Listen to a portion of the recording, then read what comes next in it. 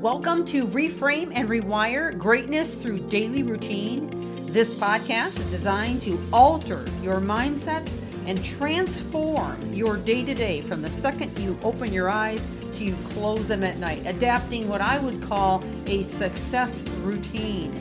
This series is liable to change your life, and it's never the big things that you do, but the littlest things you do every day that make the biggest difference.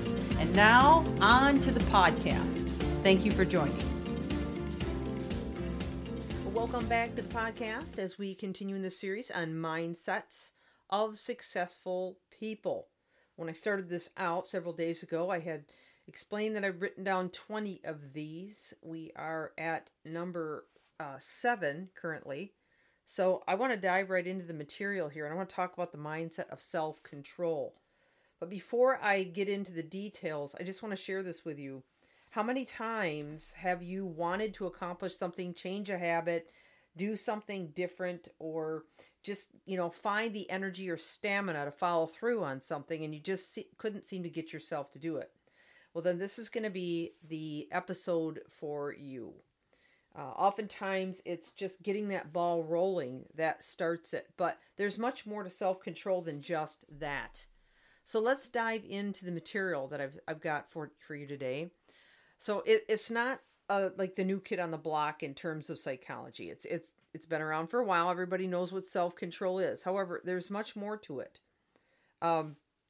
because it can really start so many more benefits than just maybe the one item that we were trying to create with self-control. Okay, so what I'm saying is this: if you can learn how to establish a consistent self-control in one area of your life, chances are it'll begin to bleed into other areas of your life. In fact, study after study has confirmed that if we just find the way to strengthen our self-control, our lives become much better. In other words, we'll eat healthier, we'll exercise more and more consistently, we won't overspend as much, we won't overdrink or overdo anything that is bad for us.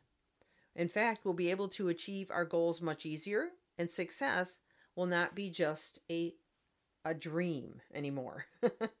So, learning how to really hone in and establish self-control in one area of your life can begin a whole domino effect for you. Simply put, if you learn how to, say, control a temptation to maybe eat sweets or drink pop or just fly off the handle, then the world will be your oyster in so many other areas of your life. So it's rooted in the prefrontal cortex of the brain, which is obviously the executive center. We've talked about that before, the area responsible for planning, decision-making, expression, etc., etc. And self-control is also the ability to resist short-term temptation, delay immediate gratification, so that you can accomplish something much more worthy and better in the future. In other words, short-term pain for long-term gain, as we've heard quoted before. The most famous manifestation of self-control and its benefits is the famous marshmallow test. Some of you may have heard that before. It was a series of studies conducted in the late 60s and early 70s. I'm talking about the 1960s and 1970s, by a psychologist named Walter Mischel, a professor at Stanford University. The test was simple. Children between the ages of 4 and 6 were told that they could have one treat, a marshmallow, candy, or pretzel. And they could have it now, or they could wait 15 to 20 minutes and get 2 treats. Well, it's not hard to guess that more kids chose instant over delayed gratification. However, the researchers then tracked the ones who decided to wait through their high school years and adulthood. And what they found was that the self-control helped those kids tremendously later on in life. They had higher academic performance, better emotional coping skills, less drug use, and healthier overall weights or health, in terms of their physical well-being. So it's quite simple then. To ensure future success, teach kids to develop higher levels of self-control at a young age. But it's not always that easy, right? Ever since the marshmallow test, self-control has been the protagonist in many other studies, and it generally lives up to its hype. Impulse control does give great advantages to those who are able to practice it well. Self-control tends to be close friends with goal achievement, mental and physical health, and lots of other important parts of life, such as relationships, academics, sports, career, and self-esteem. Simply put, willpower is a must-have when it comes to eyeing any type of accomplishment. Interestingly, though, according to the American Psychological Association Stress and American Survey from 2011, 27% of respondents noted that lack of willpower was the most important impediment to creating change in our lives. So lack of self-control is a major obstacle to maintaining healthy weight. Studies back this up. Children who learn to control their impulses at a young age are less likely to become overweight in adulthood. Now, it's up to us as adults, obviously, to help them a little bit with this and to give them opportunities and challenges that would guide them to creating those types of mindsets. So there's no doubt about it. Self-control matters quite a bit. And we need to realize that self-control is a trait that comes to us when we learn that trait.